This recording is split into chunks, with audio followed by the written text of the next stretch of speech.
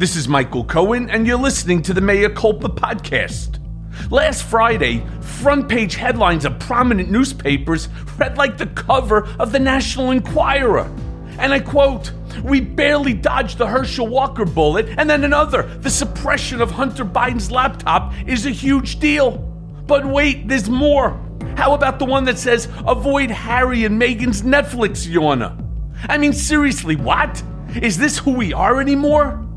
Has the spectacle of Trumpism also turned us into trite gossip mongers who need our news spoon-fed to us with a very unhealthy dose of salacious entertainment? I mean, come on, folks, for God's sake.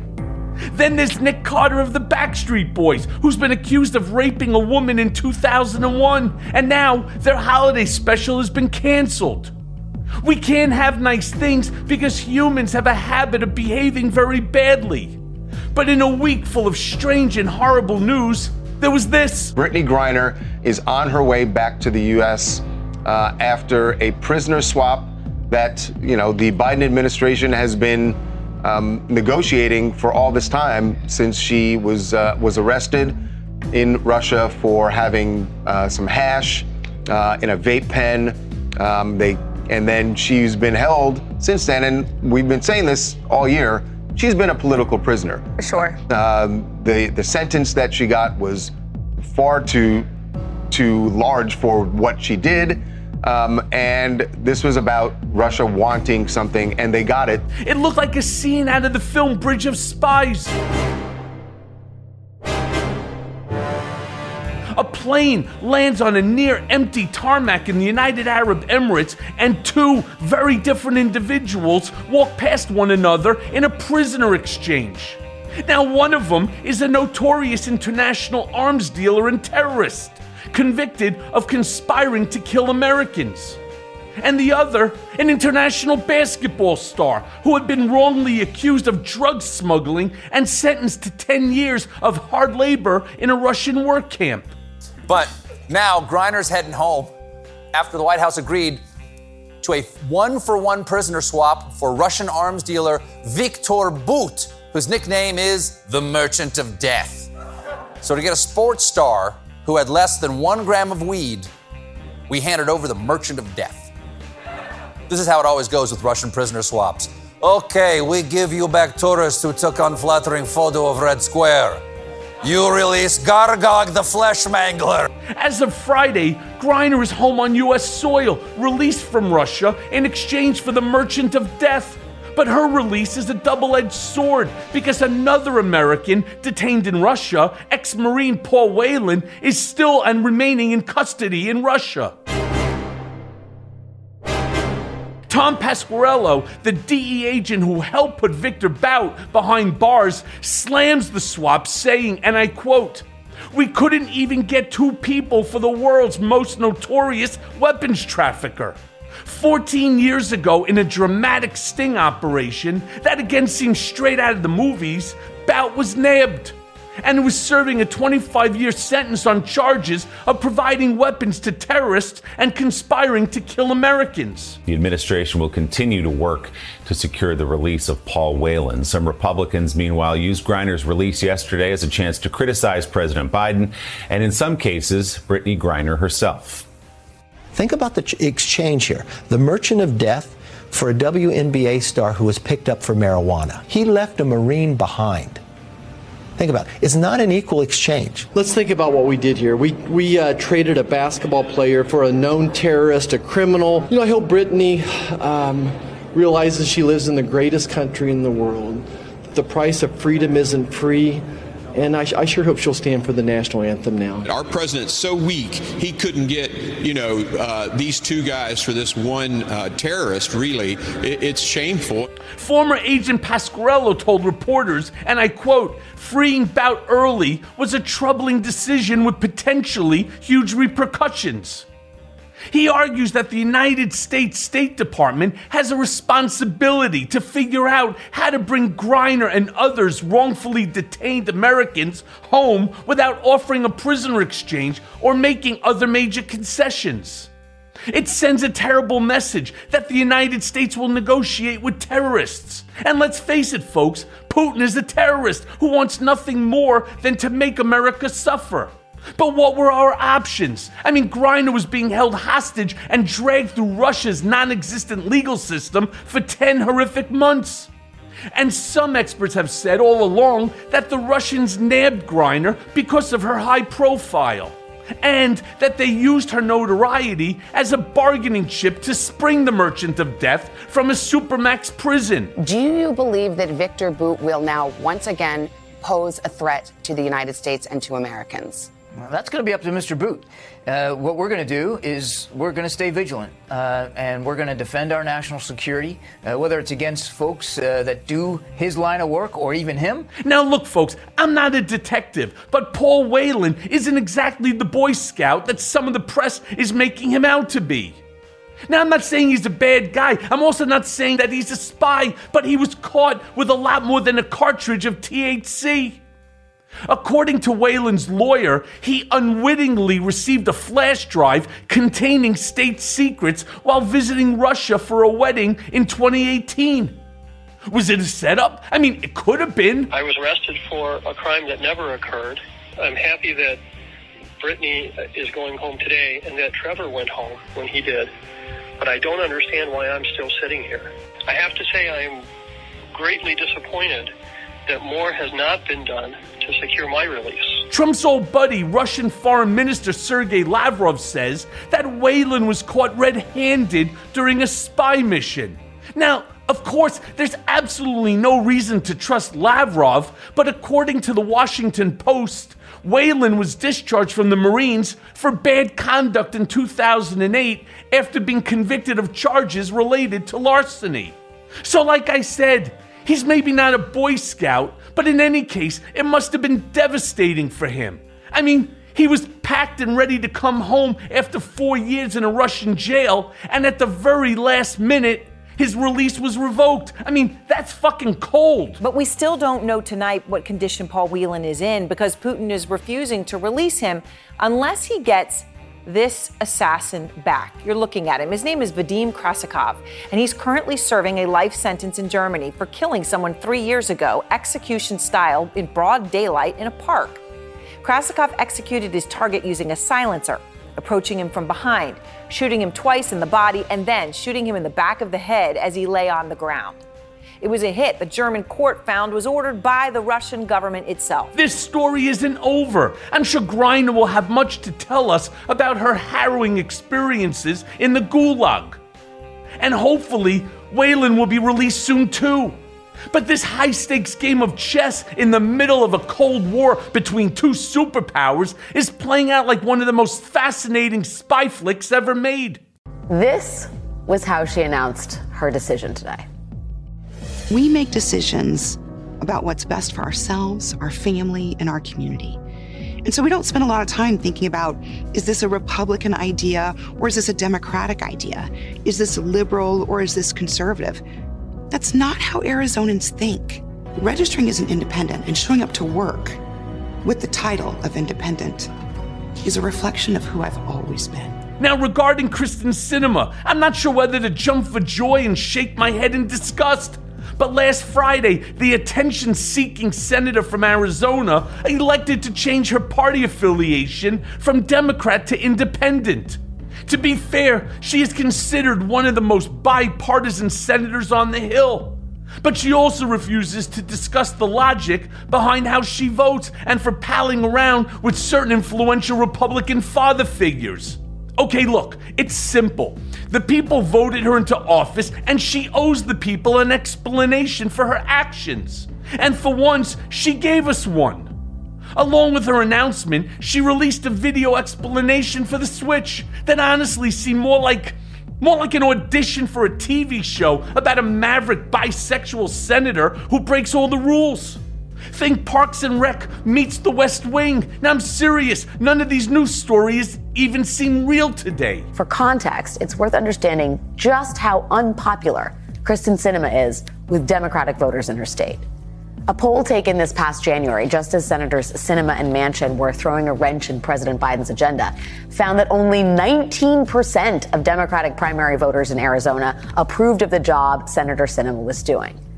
By contrast, Senator Mark Kelly had an 83% approval rating among those same Arizona Democrats. President Biden was at 80%. That same poll found Senator Sinema would lose a hypothetical primary race to Arizona Democratic Congressman Ruben Gallego by a whopping, staggering 58 points. 58! Senator Sinema is likely more unpopular with voters in her own party than any Democratic senator has been in decades. And that is the real reason Senator Sinema left the Democratic Party today. By changing her affiliation to independent, Sinema is ensuring that she won't have to face a primary challenger and that any Arizona Democrat who wants to challenge her will have to do so in a three-way race that could risk splitting the Democratic vote and handing that race to a Republican. But this did ring true to me. Reporter Mehdi Hassan tweeted, Sinema owes her entire career to the Democratic Party. She's been endlessly indulged by a party leadership, but she waits till a moment of celebration for the Democrats to make this announcement. So like I've said before, it goes way beyond politics or ideology. I mean, come on guys, she's just fucking awful. Fortunately, Arizonians have a real Democrat gearing up to replace her, Ruben Gallego, an Iraq war veteran who was already in the Arizona State Congress. And you could check him out at gallegoforarizona.com/donate. I think what's happening right now is negotiations, that people want to see certain changes, and we're working through that. And we'll get there. And if we can't come together on that opening day, no investigations, no subpoenas, no repealing 87,000 IRS agents, no becoming energy independent, no securing the border. I think that's more important than sitting and squabbling with one another. Now, good old Kevin McCarthy seems pretty worried that his bid to become House Speaker is failing. So what does he do? So he's on Newsmax last week saying basically if Republicans fuck around and don't vote for him, that the Democrats will end up choosing the next speaker. Me personally, I wish. But I don't think that sort of talk will persuade the caucus to get behind you, Kevin. He simply doesn't have the number of votes to put him over. Slim majority was disappointing to many, but it may give us an opportunity that even a large majority wouldn't have presented, to actually upset the apple cart, to drain the swamp, and to not trust the biggest alligators there to do it. So far, 5 Republican representatives have signaled that they will not support Kevin, and adding insult to injury, traitor Andy Biggs is putting himself forward as Speaker. Not sure how an insurrectionist who begged Trump for a pardon due to his shenanigans on January 6th can become Speaker of the House. But look, we all know stranger things have probably happened. I don't know if I mentioned, it is my final episode of the Daily Show with Trevor Noah. And don't be sad. I know a lot of people are sad, but please don't be sad. You should be happy that an African leader is peacefully leaving power. That's never a guarantee. When he replaced Jon Stewart on The Daily Show, almost no one had ever heard of him. But now, 7 years later, the South African comedian is one of America's most outstanding cultural commentators in America. And just about no one has a bad word to say about Trevor Noah. Noah is retiring because The Daily Show is a hell of a lot of work. And while he's young, Noah wants to have a life. And seriously, who can blame him? I'm actually leaving for I'm not leaving for a movie, I'm not leaving for another show. I don't have anything lined up at the moment, it's just about this right now. Wait a minute. So you leaving a good job? You quitting a job without having another job lined up? You crazy, you don't leave a job! Who the leaves a job?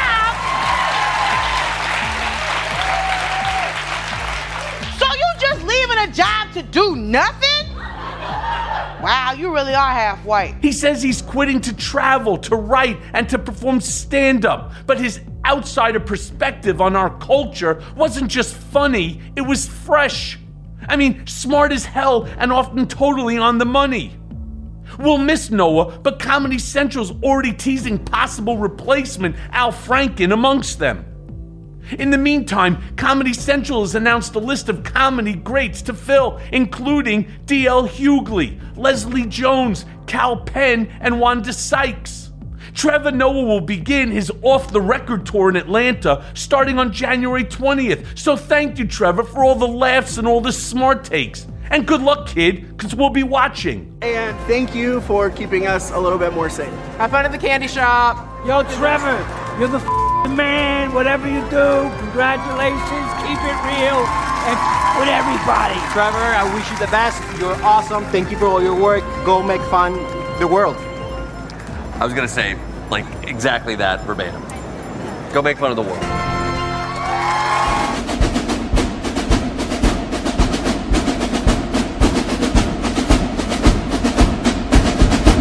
And now for the main event. Today we welcome back to our show Mr. Justice Matters himself, Glenn Kirschner. Kirschner is a former prosecutor with 30 years of trial experience, and with it he brings analysis and insight into legal issues of the day, drawing from his experience as a federal prosecutor, a homicide prosecutor, and an Army JAG officer. Glenn is an NBC contributor and MSNBC legal analyst. He also teaches criminal law at George Washington University. Catch his great shows Capital Crimes with Glenn Kirschner and Justice Matters on YouTube or wherever you get your podcast. So let's go now to that conversation. Okay, so welcome back, Glenn. Let's jump right in. There's a lot to talk about, especially the latest twist in the Mar-a-Lago documents scandal. And here on Mea Culpa, it's not Mar-a-Lago, it's Mar-a-Lardo, right? So 2 more classified documents have now been found and turned over to the FBI. Now, despite the fact they were not at Mar-a-Lardo, they were at some storage facility in West Palm Beach. You think that Jack Smith will accelerate this case? I mean, maybe search all of Trump's residences. You may have seen on August 31, I put out a tweet that said, FBI needs to raid every single location that Donald was at since he came back from the White House, because I guarantee you that there are additional documents there. That's August 31. And further, is this the case that brings him down? Do you think that this is the one that moves the fastest and ultimately has him indicted and potentially incarcerated? Or do you have another favorite? How does it not bring him down? Because it's not only obviously a criminal offense, actually multiple criminal offenses, as we know from the search warrant of Mar-a-Lago, right? There were theft of documents. There's obstruction of justice for basically thumbing your nose at a subpoena for those documents. There is a crime that falls under the Espionage Act, mishandling national defense information. So these are not only crimes, but they're crimes that pose a serious risk to our national security. How could these not be indicted and brought promptly? Now, they haven't been yet, so, you know, we're still waiting. And the fact that we're still, the fact that documents are still being recovered from the constructive possession of Donald Trump, and for those, you know, criminal law purists, you can actually possess something, which is when I have it in my hot little hands, or you can constructively possess something when you have it in an area over your control to which you have access, like a storage facility, right? Mm-hmm. And, you know, the fact that these documents are still being found, you asked the question, Michael, why didn't they execute search warrants at all of Donald Trump's properties? Now, for 30 years, I was a federal prosecutor, and I made it a point to play by the rules. So what are the rules? The rules are, if we're going to apply for a search warrant for a particular location, we need to meet an evidentiary standard. We need to have probable cause to believe evidence of crime will be found in a particular place at the time we execute the search warrant. Now, if DOJ has been playing by the rules all along, and I think they have, even if they haven't moved quickly enough, the fact that they didn't get search warrants for Bedminster or Trump Tower or another search warrant for Mar-a-Lago tells me that maybe they didn't feel like they could meet that evidentiary burden of probable cause, so they didn't apply for those search warrants? Does that make sense to me? Not a lot of sense. What makes even less sense, Michael, is how is it that the target of the criminal investigation can hire people to conduct a search for the documents he stole? Mm-hmm. I don't understand that. And how can that team that's conducting those searches be overseen by a team of Donald Trump's lawyers who have already been caught in lies, signing certifications that everything has been turned over after a diligent search? None of this makes any law enforcement sense to this old career prosecutor. So do me a favor, if you would, because you mentioned both the Espionage Act as well as theft of government documents. Let's start off with the Espionage Act. Now, if I'm not mistaken, that goes back to like the early 1900s, like 17 or 1918, something like that. Can you speak on that for my listeners, just so that they fully understand what the Espionage Act is, and more importantly, how does it actually relate to this specific case? So the Espionage Act is kind of an umbrella description of a number of federal statutes that were enacted as part of the overarching Espionage Act. One of those statutes, one of the crimes, is mishandling national defense information. Importantly, that doesn't necessarily mean it has to be classified. It doesn't matter if Donald Trump magically in his mind declassified things or not. It doesn't matter if Donald Trump actually followed the protocol of declassification and declassified things, which we all know he didn't do, right? Mm-hmm. So because the search warrant for Mar-a-Lago had those three crimes, and this is why this is so important. When we apply for a search warrant, we have to tell the judge what federal statute we believe has been violated and what evidence we will find to help prove the violation of that federal statute. And the prosecutors and the FBI agents put three in the affidavit in support of the search warrant for Mar-a-Lago. It's the documents crimes, it's the obstruction of justice, and it's the Espionage Act mishandling of national defense information. And I would have to go into my big blue book of laws of the U.S. Federal Code, don't leave home without it, to give you a more precise definition of exactly the nature of the information that qualifies as national defense information under that particular statute. But the prosecutors and the FBI agents believed that was just one of the crimes Donald Trump committed.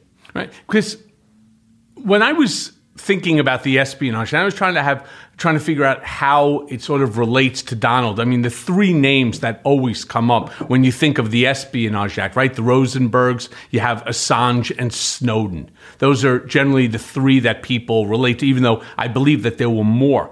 But I'm trying to figure out exactly how it applies specifically to what Donald did. Now, we know he had these documents, and stupidly, he acknowledged that he knew about the documents being there. He took them.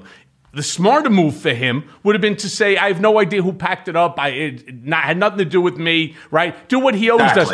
I have no idea.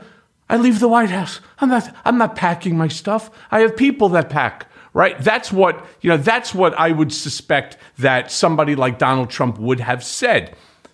How specifically does this relate to Donald, despite the fact that he did not do that and acknowledged the taking of the documents? Yeah, so two things on that, Michael. First of all, you're right. When we hear espionage, we think, oh, somebody who's selling our national secrets to a foreign power or to an enemy of the United States. Yes, that's one kind of espionage.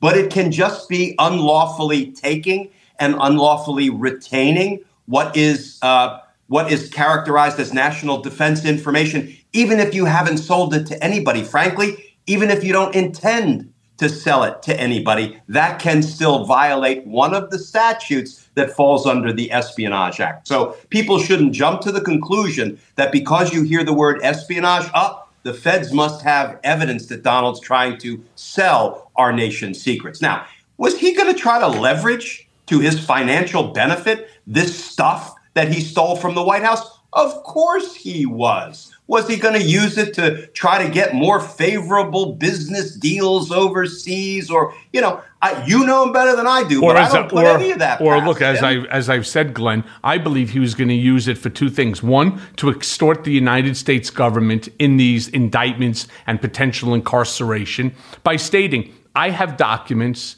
that are national security involve national security and that are detrimental to the national security of the country. You really want to play with me? You want to fuck with me, guys? Serious? You really want to burn down the country? Look, I'm an older guy now, and so I have limited time here anyway.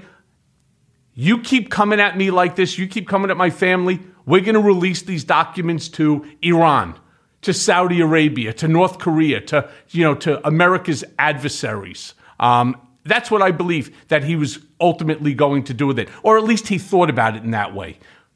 I also believe exactly what you just said, that he was going to use those documents to financially better himself because he knows that he's guilty of all of these things. He knows, for example, that there was going to be a lot of litigation against him. And so this is sort of a, let's just call it a slush fund for him based on documents. He could easily go to Putin and say, hey, you want to know where all our missile silos are? You want to know some dirty shit on Macron, or you want to know about Iran? I have those documents. You want them? I have a Swiss bank account under so-and-so name. I could see Donald doing that. Don't get me wrong. He's slick enough. But then you brought up the other one, which was the theft of government property, and that's known as 18 U.S.C. 641. It's very similar, I guess, in nature to the Espionage Act because it makes it a crime to steal, to embezzle, or to knowingly convert with intent. And again, he acknowledges the intent for your own personal gain, the property, or to sell, convey, or dispose of any record, voucher, money, or something of value issued by a department of the United States government. Well, and here's the beauty. Here's the beauty of Donald Trump's post about those documents. And he actually admitted to two crimes in one post on his third-rate social media platform, which he should rename from Truth Social to Confession Social because he uses it to confess to crimes. He said, first of all, I took the documents from the White House more openly and transparently than other presidents. Do you know what a gift that was to Jack Smith, special counsel, and the prosecution team? Because one of the things that I have been sort of puzzling through is we all know Donald Trump wasn't down on his knees in the Oval Office collecting documents up himself and putting them in boxes, right? Other people did that for him. Other people, I'm quite sure, did it at his direction. And then somebody shipped it down to Mar-a-Lago. Donald Trump wasn't loading those boxes onto a pallet or onto a plane. That gives him a natural defense, a natural opportunity. I don't know. Are you kidding me? Yep. Do you think with the way I sit up on high, I'm going to be loading boxes and moving them around myself? I have no idea what they brought down to Mar-a-Lago. But so we had to prove, the royal we, I was a prosecutor for so long, I can't break the habit. They, the prosecutors, have to prove that he knowingly and perhaps even intentionally, depending on the intent requirement, knew what was being taken to Mar-a-Lago. Once you post, I openly and transparently took these things more openly and transparently than other presidents. Thank you for checking off that element of the crime for us. But here's the other thing he did in that post, and I think this has gotten less attention. That's a direct admission of guilt. He directly admitted to an element of the crime. There's also an implicit or an inferential admission of guilt in that same post. He said, what about Hillary? After she was subpoenaed, her emails were subpoenaed, she deleted them or didn't produce them. She violated the subpoena. What about her? You didn't go after her. Well, inferentially, what has he just admitted to? After he was subpoenaed for documents that belonged to the federal government, he didn't produce them. By using Hillary as an example of what is crime in his estimation that went unaddressed by the Department of Justice. I did the same thing, so you can't come after me. That is another huge admission, but it's an inferential admission instead of a direct admission. But, that's why when you say, Michael, Donald Trump is a pretty crafty criminal. I'm not putting words in your mouth, but if you're stealing certain things to extort the United States government, right, that's pretty crafty, I think. But how can you be that crafty on the one hand and be so stupid to post admissions to the very crimes that are being investigated? I can't really sort of rectify those So two I can things. give you the answer to that. You can be both, right? He's devious in his intent, which was to take documents that he believed would continue to give him power and would give him potential financial benefit. But you could also be stupid in terms of your responses for why you took it. You see, I never said Donald Trump is smart. He knows how to play the media very, very well. He knows how to play people, how to read a room. But now you put him with his back against the wall and you confront him, as the government is doing, with the taking of classified documents. Stupid is a year and a half earlier, the FBI had reached out, or I should say NARA reached out to him and demanded the return of these documents that they knew he took. And then they pussyfooted around with him for over a year until he finally turned over some documents. And then he had this Christina Bobb, thanks to Boris Epstein, another asshole, who goes ahead, right, and has her sign off on a document attesting that there's nothing else that's there. All right. Lo and behold, there's an inside mole, and I have often stated, and I still believe it, though it's my opinion, that it's Javanka, it's Jared and Ivanka that are providing this information. And then they get the magistrate to sign off on a warrant, Merrick Garland, the whole nine, because obviously it's not just some local magistrate that signed off on this warrant to go raid Mar-a-Lago. And so they go, they do, and what do they find? Exactly where they said that the documents are. The documents are top secret. Some are the highest of secret. And then they take those as well. Now, again, going back to what I had said, on August 31, right after the raid, the same day or the day after the raid, you got to go and you got to look. Where's Waldo? Where's Donald Trump been? Because rest assured, you need to find out not only where he was and where he potentially left additional documents, but who showed up there. And if they showed up there, let's say it's a foreign agent, how do we know that he didn't let them photocopy it or take a picture with their phone or give them a copy or give them the original? Who knows? That's the problem with this whole issue. There's more here than just meets the eye. Why should you and I, as U.S. citizens, why should anyone, my listeners, anyone, why should we be concerned that the former president of the United States took classified documents, put them in an unsecured location, moved them around from place to place to place, and potentially showed them to our adversary, putting the entire country, our lives, in jeopardy, and basically putting the entire national security of this country at risk? We should not have to think this way. Yeah, one of my grievances with my old agency, the Department of Justice, and I give them their props when they earned them. I sat through the 7-week Oath Keepers trial, and I know the prosecutors because the two lead prosecutors are my colleagues. I tried the first murder case with Catherine Rakosi, who, is a remarkable prosecutor. And I say all of that because I want the American people to know they were extraordinarily well represented in the Oath Keepers prosecution by those Department of Justice prosecutors. But boy, here is the grievance I have with the way DOJ has kind of pussyfooted around Donald Trump.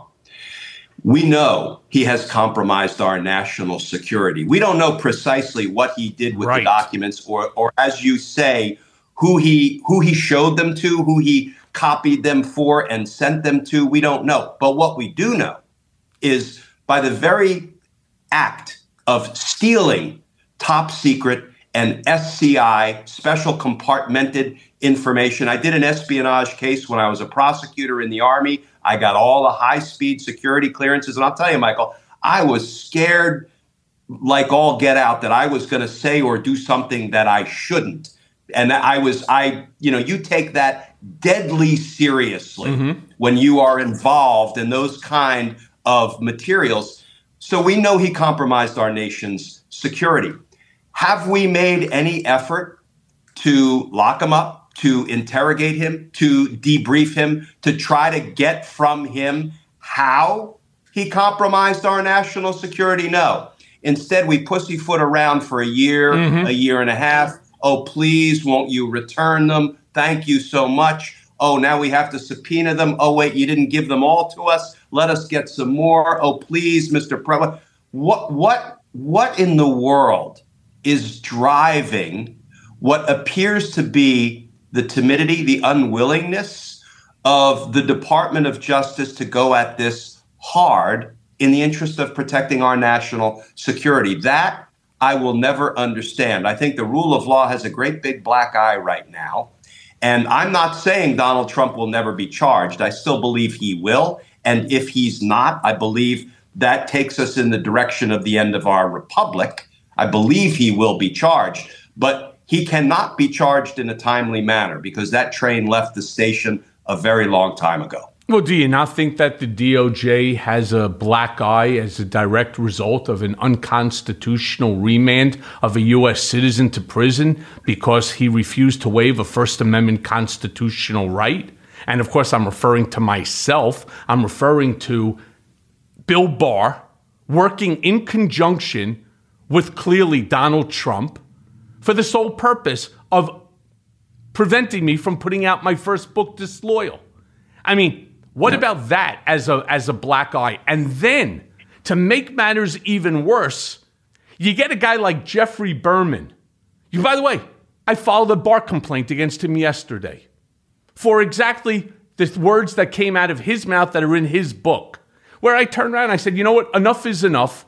This guy decides that he's going to hold on to information such as Bill Barr and the Department of Justice, this guy Edward O'Callaghan, reaching out to exerting pressure to whitewash my case for the benefit of Donald Trump, decides not to say anything, even though he had recused himself already, and it was in the hands of Robert Khuzami, and they were talking about the case all the time, according to the book. And maybe I'll file a complaint against him too. But at the end of the day, what does he do? He keeps it to himself. Ultimately, of course, Trump loses, thank God, the election. New administration. He's terminated. He goes on. He leaves. I think he's at Fried Frank now, the law firm. And then he decides, you know what? I'm going to take this information and I'm going to write a book about it for profit. Something seems wrong here. It's either unethical or illegal or both. And I can tell you something. I'm dying to see what the New York State Bar Association is planning on doing with this case.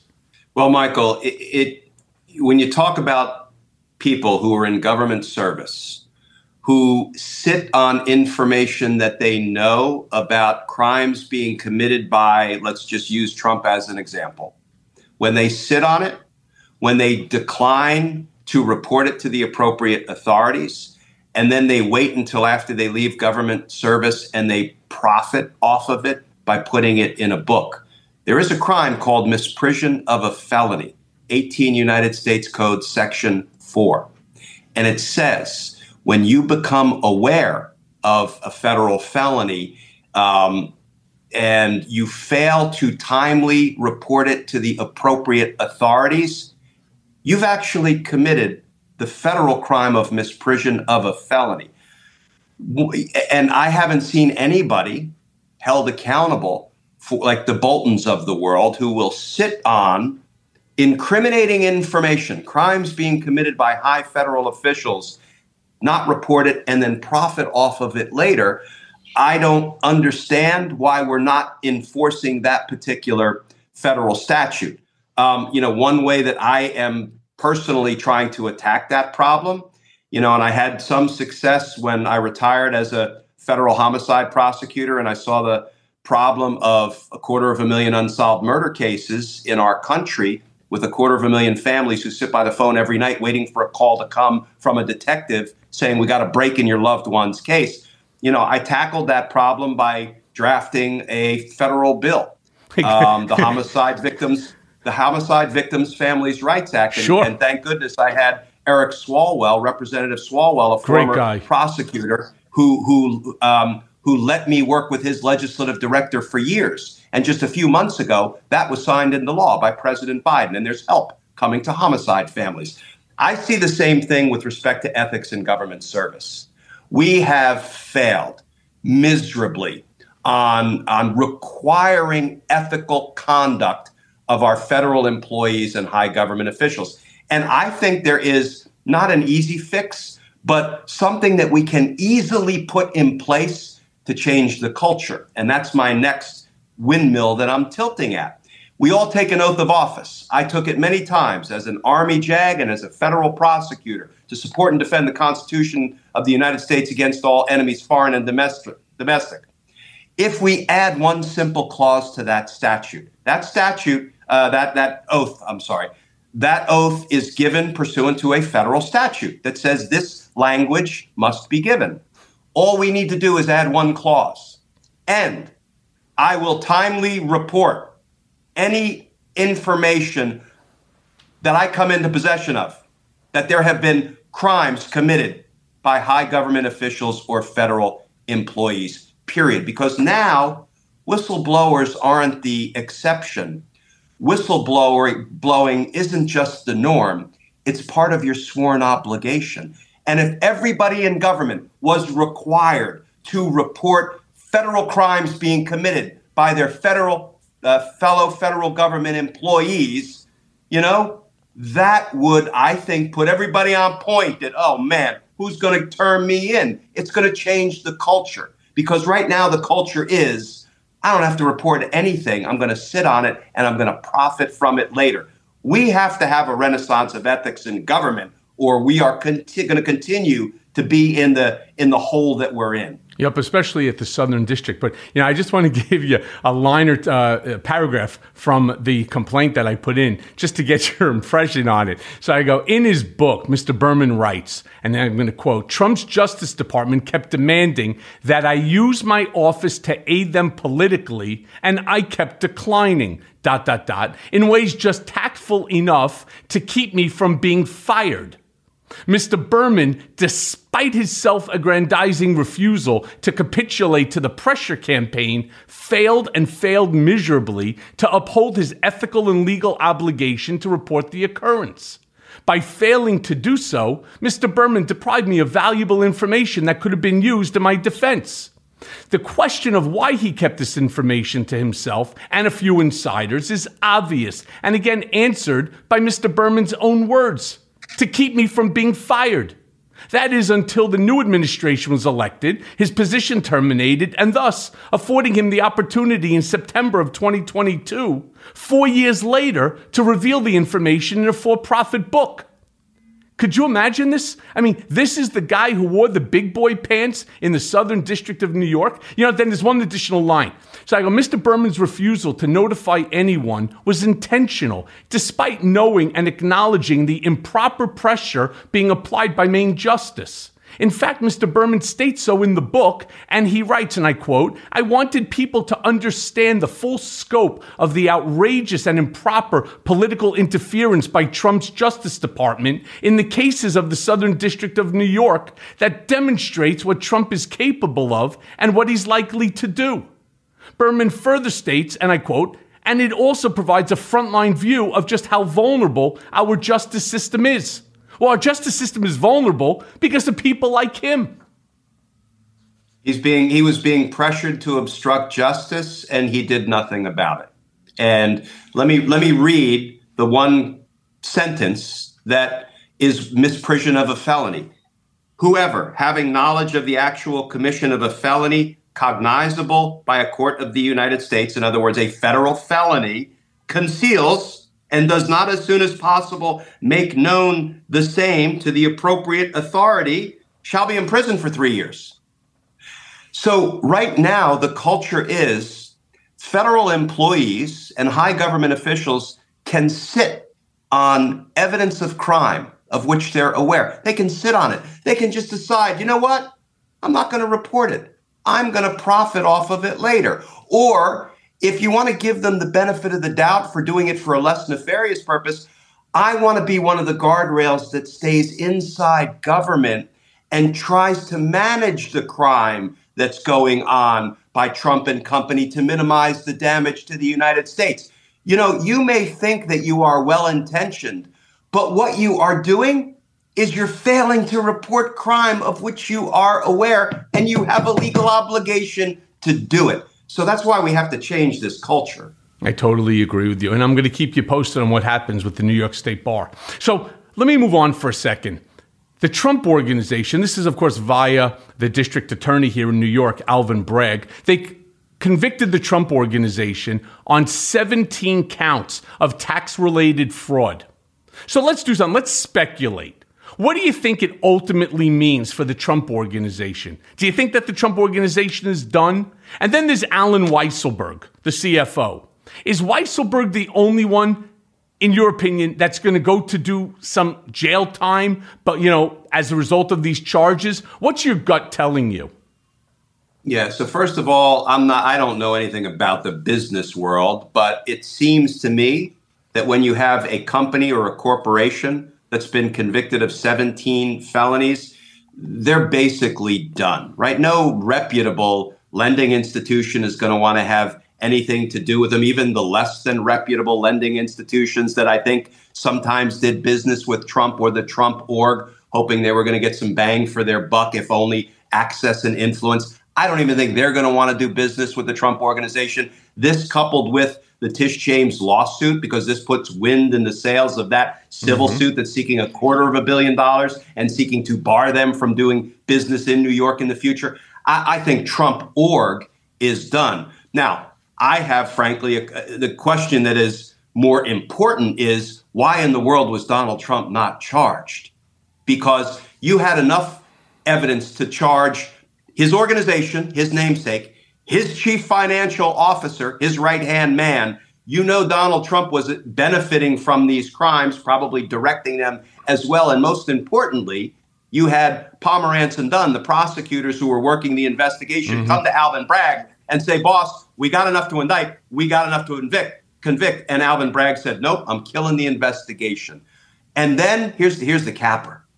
I'm going to quote from the prosecution's closing argument in the Trump org prosecution. The prosecutor said to the jury in closing, the evidence shows that Donald Trump explicitly okayed tax fraud. Well, if that's the case, if the evidence has proved that, then can you explain to me why Donald Trump wasn't charged? Alvin Bragg is the answer, but we don't know why Alvin Bragg declined to charge him. Will anybody else go to prison beyond Weisselberg? And we have a saying in D.C. It's called play in the 50s. It's when a cooperator comes in and kind of pretends to cooperate, but still is protecting others and holding some stuff back. It feels to me like Alan Weisselberg was playing the 50s. Maybe I'm wrong about that. You know, I don't know if he was really let me say this to you, Glenn. Prosecution. Right. What's that? Yeah, well, let me say this to you. So I think the trial counsel was a guy named Joshua Steinglass, and he's the one I think that made that comment. But I will tell you, as a direct result of his closing, the jury did not believe Alan Weisselberg. They believed he was lying exactly on the point that you mentioned. I provided testimony to the DA, over 13 times, and this was one of the topics, and I expressed to them that every single thing that goes on at the Trump Organization is done at the direction of and with the sign-off of Donald J. Trump. And they had a lot of those documents. So no one in the jury believed that what Alan Weisselberg was talking about, how he was falling on the sword, that Donald didn't know about it, that he doesn't know about grossing up and so on. Not a single juror believed. That's why you had such a quick deliberation and such a determination of conviction on 17 counts. My question to you then is, Alan Weisselberg was given a sweetheart deal 5 months, which would turn out to 100 days in Rikers, if he told the truth and he cooperated. I'm not so sure he told the truth, so I'm very curious to see what the DA's office is going to do in regard to the misinformation or the attempted deflection away from Donald when sentencing comes up. Yeah, it's going to be interesting to see what the government, what the prosecutors represent to the court at the time Weisselberg is sentenced. Are they going to say he was a bang-up cooperator who did everything he could? Or are they going to say, we think he played games, therefore he should get a whole lot more than that 5 months we agreed to? I don't know. That's, devil's in the details there. I mean, how could they possibly turn around and say that he was a great witness, he cooperated, he provided, truthful testimony, when the jury that you picked comes back and says, we think Alan is full of shit, he's lying, we know that Donald knew because there are signatures or mark-offs and it's his apartments, it was his leases on the vehicles, he's the one who benefited, and they come back unanimous, 17 counts, guilty in under 10 hours of deliberation. I just think for Alvin Bragg, it's a very, very hard thing for him to do at this point. And I think it was stupid of Alan Weisselberg. But I want to ask you this because I have a second part to the same question. How, and again, in your opinion, will this affect the Tish James suit against the Trump organization? And where does Alvin Bragg go from here? I mean, because he said on Ari Melber that the Trump probe is still ongoing. And of course, Bragg just apparently brought in yet another prosecutor to look at some of the crimes of Donald Trump. He's reinvigorating his investigation into Trump, and he brought, I forget the gentleman's name from Matthew Colangelo. Yes, Colangelo, who was at DOJ, and before that, he was with Tish James at the New York Attorney General's office and had been investigating Trump. So maybe, I'm not ever going to take Alvin Bragg at his word. We'll see what happens, and we'll see if Donald Trump is ever indicted. But so how does it impact Tish James' civil suit? So in a couple of ways. One, any evidence that was developed during the course of the prosecution of the Trump org can certainly be handed over to Tish James, and that can be incorporated into her civil suit. But then the flip side of it is nothing that happens in one trial court case serves as any kind of precedent for what happens in another trial court case, right? And one was criminal, one was civil. But I think there's some atmospheric precedent. There's some wind in the sails, because if you can convict Trump org of a decade and a half long pattern of financial fraud and corruption and tax evasion, well, how hard is it going to be to prove by a preponderance of the evidence, which is the standard in a civil case, as opposed to beyond a reasonable doubt, which was the evidentiary burden in the criminal prosecution. And a much higher burden. Yeah. How hard is it going to be to make the civil case against Trump and his adult children? I think Tish James has got this, and I think she's got it easily. Yeah, me too. Now, Glenn, the one thing I do just want to correct you on, in Tish James's 220-page lawsuit, and a lot of people say this, the exact term that Tish James used was a benchmark of $250 million. That doesn't mean that she's asking for 250. That's the base. I believe that when she finally puts pen to paper and they figure out the extent of the criminality over this decade plus, this 13 years or so, I believe the number is going to be more in the line of about $750 million. That's my belief. Good. And again, because I know so much of the information. Another thing is the DA's office and the AG's office were actually working in tandem. So whatever documents, for example, whatever testimony that I provided to the DA shared with the AG and vice versa. So they have everything now, which is, again, exactly why, and I'm with you on this one, I believe Tish James has this and has it easily. Now, Trump says that because Twitter withheld Hunter Biden information, that we should terminate the Constitution.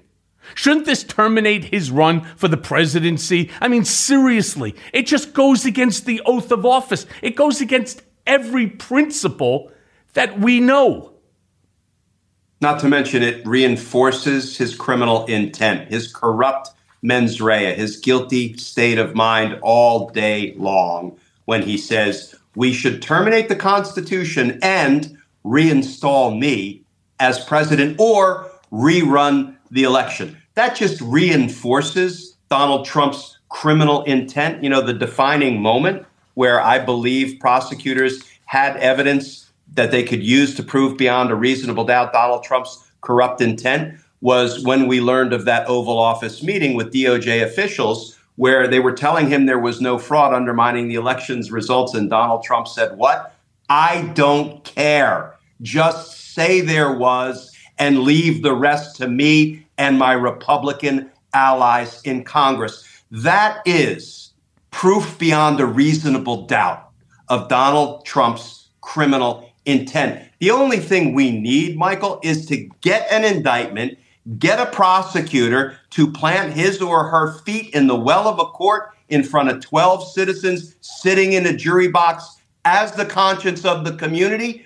Donald Trump will be indicted even quicker. Will be convicted even quicker than the Trump Organization was convicted, which was like, 2 days? Bang, right? We just need to get to that point to protect our dang democracy. Glenn, I'm not sure if it was even 2 days. I think it was like 10 hours of deliberation. Like 9 hours over something the course like of that. 2 days. Right, because then I know that the last statements made by counsel ended up on a Friday, and so they reconvened on Monday, and boom, they announced the decision 10 hours later, and so I don't know. It's crazy. But let me ask you this then. Why, in your opinion, why don't Trump supporters ever just jump off the goddamn Trump train already? I mean, he's broke.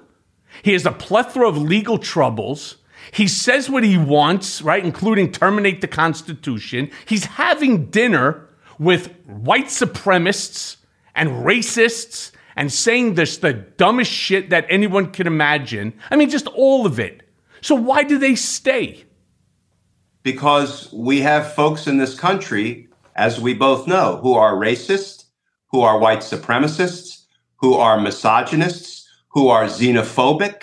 And because Donald Trump speaks their language and because Donald Trump gives permission to their hate and makes it fashionable, it's reinforcing to them when Donald Trump has dinner with Nazis. They like it. They embrace it. They're part of that team. I've often jokingly said, I grew up on the New York Giants. My pop was a high school football coach. He was a Giants fan, so I was a Giants fan. And then the Army moved me to the Washington, D.C. area in 1990. And for no good reason, I started to root for the Washington football team. And they've largely been losers, but I stick with them. People stick with a team even when it's a losing team. Donald Trump is a losing team.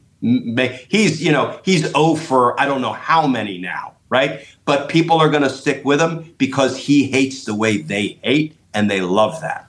I just don't get it. There are so many others in the GOP, and we'll call them Donald Trump 2.0s. Let's look at Ron DeSantis. I don't think Ron DeSantis is any better, to be honest with you, than Donald. He's smarter than Donald. He's slicker. I think he could be as cruel as Donald. He has his own certain ideas. I will not, cast him as a racist or a white supremacist. I don't know him I've never seen anything to suggest that, but he's certainly an anti-vaxxer. We certainly know that. We know that there are things about him that mirror Donald. So I call him a Donald Trump 2.0. Why not just get behind somebody like DeSantis? Why stick it out with a guy who has now demonstrated that he has lied to you at least 50,000 times since coming down the escalator? And the part that gets me the most, and since we're on Florida and Ron DeSantis, I don't understand why the Cuban American, especially the wealthy Cuban American crowd down there in South Miami, why they support Donald. Do they not understand that he wants to be everything that they ran away from, everything that they hated about Cuba, Donald wants to create? Yeah, I think there is this hatred of the other. And, the other is not just minorities or folks who practice a different religion or who are undocumented. The other is also the Democrats. And there are some people who are so desperate to own the libs, as they put it, to combat, wokeness, as they put it, all of which is just idiocy, quite frankly. But because Donald Trump will forever be battling the other on the political front, they're going to stick with a guy like that. And I'm going to go back to the hate. I mean, don't underestimate the galvanizing power of hate. It's a more powerful force than love, in my opinion. Hate really does galvanize. It pulls people together. When you and I hate the other the same, we got that going for us, even if we have nothing else going for us, right? Because Donald Trump hasn't appreciably improved the lives of anybody. So people can be dirt poor, but man, we're holding on to that hate that Donald gives us. I don't think DeSantis, he may have that in him. He did kidnap asylum seekers, kidnapping by inveiglement, which an express a subsection of kidnapping under the federal law. Kidnapping by inveiglement means fooling or tricking or deceiving somebody to go from point A to point B by lying to them. That's what DeSantis and Abbott did. But I don't think DeSantis has galvanized the hate vote yet. But give him time. Yeah, well, Lord knows we've seen that hate during World War II. Certainly that's what the Nazi Reich was, all predicated on, right? Most of these people didn't like each other. They didn't know each other. They're from different cultures, different backgrounds. But, the hatred certainly united them to try to take over the entire world. Well, let me just jump ahead for a second and ask you about the January 6th committee, because I understand that they're going to make some criminal referrals. Who do you think will be the subject of those referrals? And what do you think that the charges will be?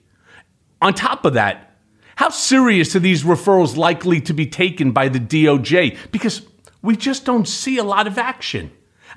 Let's compare it then to the Mueller team and to the fact that they chose not to send it out for criminal referrals. What do you think is going to happen here? Yeah, so criminal referrals by Congress have met with mixed success, right? Let's look at the last 4 criminal referrals they made. They referred Steve Bannon and Peter Navarro for contempt of Congress, and DOJ prosecuted them.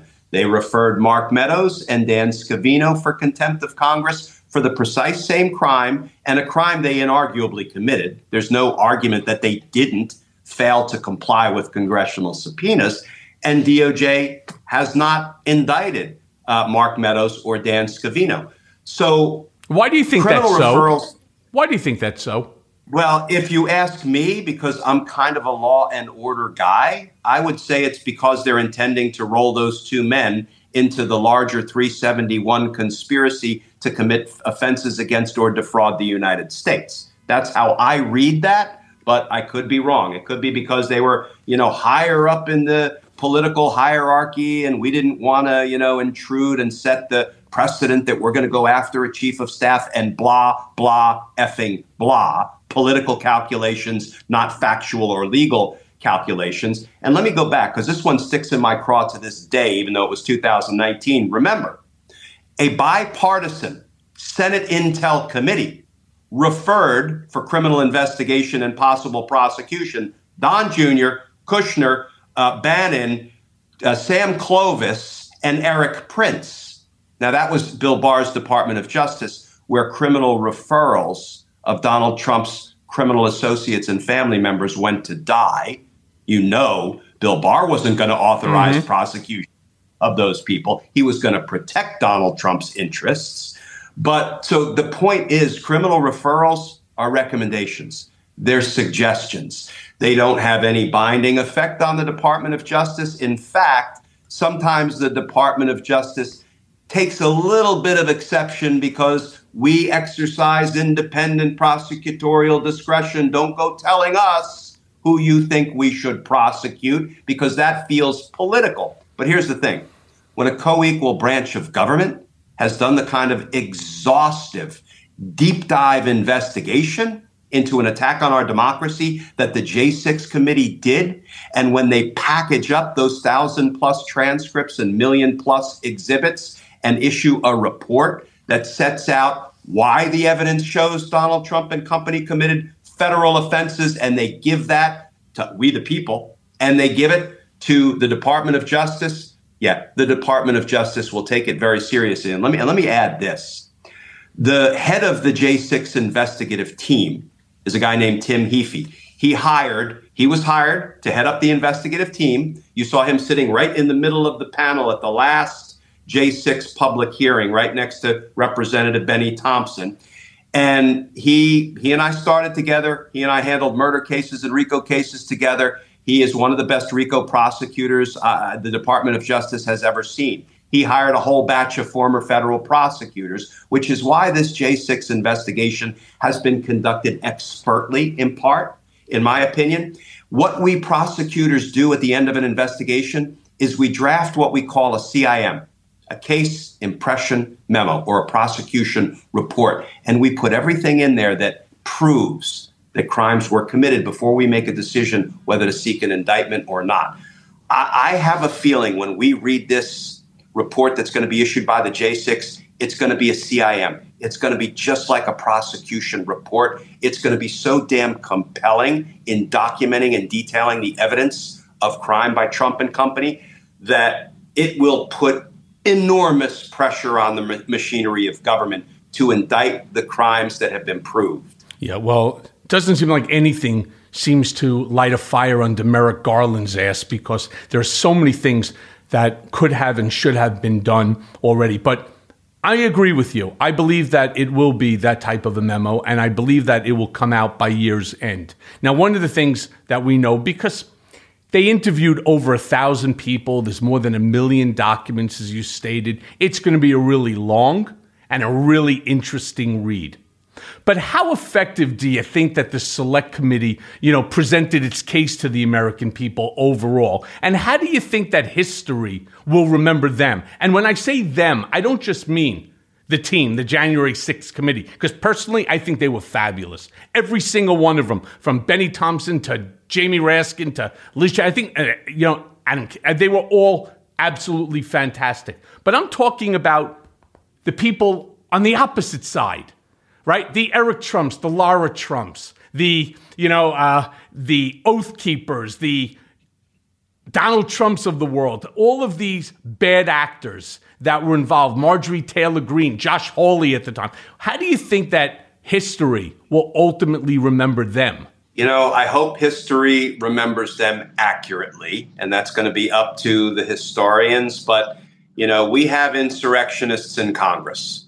We just do. Some of them have been reelected, right? And here's something I think we should stay tuned for. When the swearing in of the new Congress happens in January, there will be an opportunity for members of Congress to object to the seating of other members of Congress if they believe they participated in the insurrection. Why? Because the 14th Amendment expressly disqualifies somebody from sitting in Congress if, after taking an oath of allegiance to the United States, you engage in insurrection or give aid and comfort to those who do, which members of Congress did, some of them. So I think there is a battle brewing that will play out around the time the new Congress is sworn in.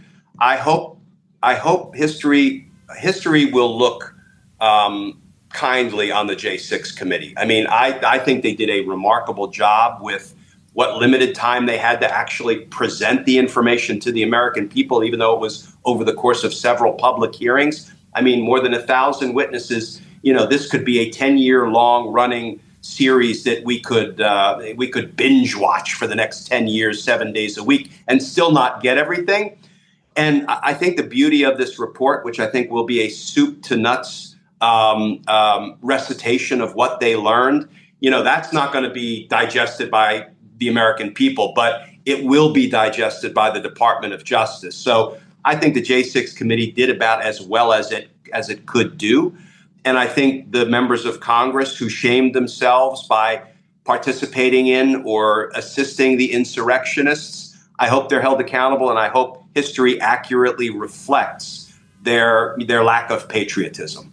I totally agree with you. Can I just go back to that whole bar scenario again? Because, and not about me this time, it's about Rudy Colludi, drunken Giuliani. I mean, this asshole is being grilled by the bar over his ethics with regard to the 2020 election.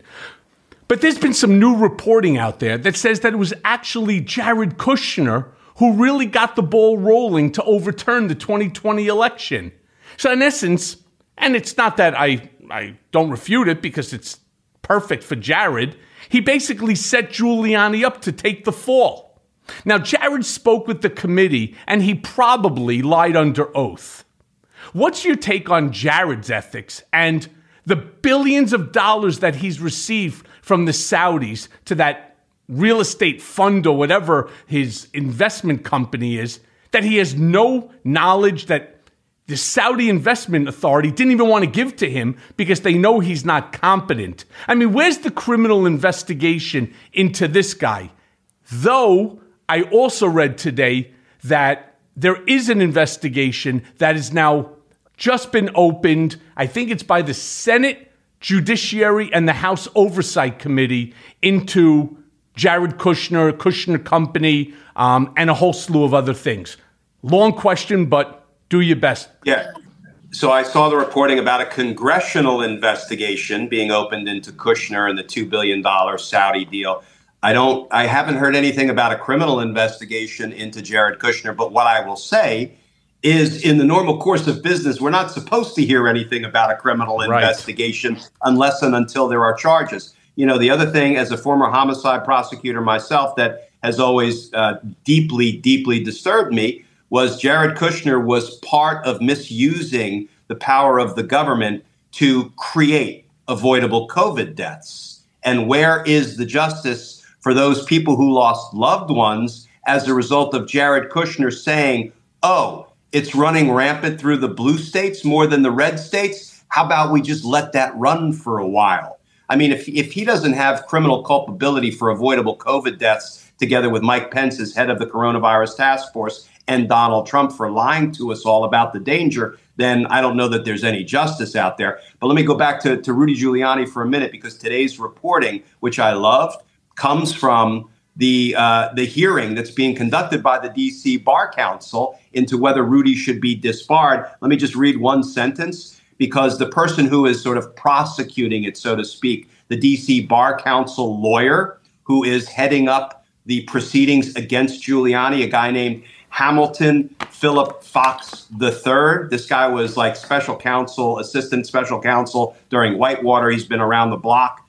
He said that he told the panel that the former New York City mayor, once the top U.S. prosecutor in Manhattan, Rudy Giuliani, quote, weaponized his law license to bring a frivolous action in an attempt to undermine the Constitution, close quote. They're going hard at Rudy, albeit only in a disbarment proceeding. But let's hope that there are charges somewhere in the offing for the crimes Rudy committed. You know, so going back to the Kushner issue and so on, I was accurate in one and not in the other. So it is the House Oversight and Reform Committee, and the letter was signed by Chairwoman Carolyn Maloney. But the other one was the Senate Finance Committee Chairman Ron Wyden of Oregon that ended up penning this this document. And it's interesting because it goes into the entire scenario of Jared Kushner, his family business, the raising of financial interests and concerns using the Middle East as basically a bank, going all the way back to when Trump became president-elect with Qatar and so on. It's a very interesting letter. And, of course, it involves Brookfield Asset Management and Charlie Kushner, the father, all over 666 Fifth Avenue, which was a building that maybe the worst investment in the history of the United States that Jared did when he was like 20-something years old after his father was away, that would have caused the Kushner Company to potentially file a Chapter 11. That's how deep into debt. And then all of a sudden, out of nowhere, $1.1 billion comes in and saves them. And I think they were able to pull out like $200 million. It's really an incredible thing. It's all about access and influence, right? And using and misusing your proximity to power. And let's hope that the two committees that are investigating this do a deep dive. And you know what? Let's see some criminal referrals come out of that if the evidence supports them. Totally agree with you. So, Glenn, look, the hour goes by quick. I have one last question for you. Let's talk about the case that's right now before the Supreme Court. Wednesday, they began debating whether state legislators have the power to set federal voting rules without oversight from state courts. Now, what would be the reason for such a change? And it's obvious, right? They want to be able to steal an election and to control who wins and who loses. But more importantly, how could it affect future elections? And how do you think that the Supreme Court will ultimately rule on this case? So this is what they call the independent state legislature doctrine. And boiling it down to its essence, the assertion is that state legislatures have absolutely unfettered, non-reviewable by a court discretion in how to run their elections, which would mean basically if the Supreme Court sanctions the independent state legislature doctrine, it means that the fake elector scheme has become the law of the land. And state legislatures can disregard the popular vote for any reason, can name electors for the losing candidate for president and send those electors forward to Congress. And that's not reviewable by state courts because they're independent state legislatures. It's a non-reviewable issue. I don't call it the ISL doctrine. I call it the EOD doctrine, the end of democracy doctrine, because that will be the result. It will be codifying into law the big lie, or the process by which the big lie moves forward. I mean, I agree with you. It's the end of democracy. And I certainly hope, despite the fact that there are some real wackadoodles on the Supreme Court now and the actions that they're taking, whether it's the action on Roe, whether it's the action on Bivens, I don't understand what they're doing, but I certainly don't think that they want to see the end of democracy, that they want to put into people's minds that every single election really doesn't mean anything. It's all going to be determined by who's sitting in these positions, these legislative positions. And I don't even know what to do in the event that it goes the opposite direction. I don't even know what we can do. We can try to do what I think Biden has been trying to do when it comes to a rogue Supreme Court. They just passed the Marriage Equality Act. I don't know the precise title, but that is codifying something that we know the Supreme Court was getting ready to take away. They successfully took away women's constitutionally protected privacy rights over their own reproductive health decisions. They took that away, but Congress can still codify the rights that previously were in Roe v. Wade if they can get enough votes. We know, based on the dissent or the separate opinion written by Thomas, that they were going to try to take other privacy rights away, like marriage equality. But guess what? Biden administration beat the Supreme Court to the punch. So that is some of what we can try to do. And we could also add a few more Supreme Court judges. That would be good. Would that be something? So, Glenn, let me thank you. Your insight is always special, top-notch. Justice matters, right? You are certainly incredible. And I want to thank you. And obviously, with all the craziness that's going on, need you to come back. Thanks. So I want to thank you for your time today. And I desperately hope to see you soon. Thanks, Michael. Good being with you. And now for today's Mea Culpa. Trump is having a rough go of it. According to sources, he has rarely left his bedroom in Mar-a-Lago since announcing that he's running for president again, and is having what might amount to the worst 3 weeks of any political campaign in history. He had an awful Thanksgiving with truly terrible guests. His company was found guilty of 17 counts of tax fraud. He was caught with 2 more classified documents. His candidate lost in Georgia. 3 weeks into it, and there have been no rallies, no exclusive TV interviews. And the only message has been, let's terminate the Constitution. Even the charming RNC chair, Ronna McDaniel, who took the Romney out of her name as a show of loyalty to Trump, has turned her back on the former president. In part because she begged him not to announce his candidacy until after the new year. And obviously, he did it anyway. And as a result, he's lost so much voter support. Apparently, the whole MAGA thing isn't aging well. I'm sorry if this feels like gloating. It's more shock and dismay. I'm not sure why he doesn't start cutting deals to get himself the fuck out of trouble. I mean, wait, yes, I do know why. It's his fucking ego and his hubris. Look, let's all be clear. This isn't some multi-dimensional chess game that he's playing. This is his life's work catching up to him. Crime pays until it doesn't. When you've been to the top of the mountain, and the American presidency is definitely the top of the top, but when you've been on top like that, it's a long, long way fucking down. So imagine all the people he met going up who are now disappearing on the way down. I suggest he makes friends with the debt collectors who are almost certainly circling Mar-a-Lago like sharks. Trump is a one-man cautionary tale, and I say that from experience. His acolytes, like Madison Cawthorn and Matt Gaetz, are both fucking jokes whose various legal issues just don't even seem to go away. Gaetz, we hear, is not off the hook for paying an underage girl to have sex with him. The lawyers who represent his former wingman, Joel Greenberg, say that there is still more dirt to come out against Gaetz. Greenberg only got 11 years because he ended up giving up everything he had on everybody.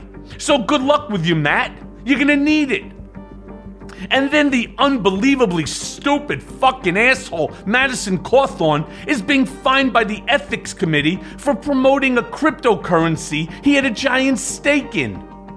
His investment in the Let's Go Brandon coin was not disclosed as required according to the ethics report. I mean, seriously, Let's Go Brandon is the name of the coin that Madison Cawthorn spent all his money on? The report also said it did not find that Cawthorn violated the rules knowingly. Well, of course not, because he's too fucking stupid. Cawthorn, by the way, packed up his congressional office and left DC weeks ago. Why? Not because his term was over, but because he lost his primary and people are mean in Washington. So go ahead, Madison, take your fucking ball and your shitty cryptocurrency and run home. But I digress. We were talking about Trump. And you know I love talking about Trump. There was a bright spot for him on Friday when a federal judge in a closed-door hearing refused to hold Trump in contempt for failing to comply with a subpoena ordering him to turn over classified records.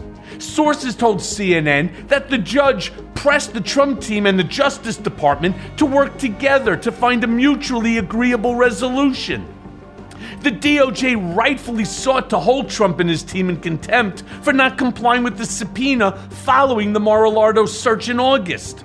But Friday's win doesn't mean that Jack Smith isn't knocking at his door. I mean, far from it. Being held in contempt over subpoenas for documents you refuse to hand over is now just another day in the life of Donald J. Trump. And who is Trump running for president against? Because no one else seems to have entered the race yet. So for now, it appears that Trump is running against himself and against his former glory and success. He is self-destructing before our eyes, and it's disturbing in that car crash kind of way where you just can't stop looking.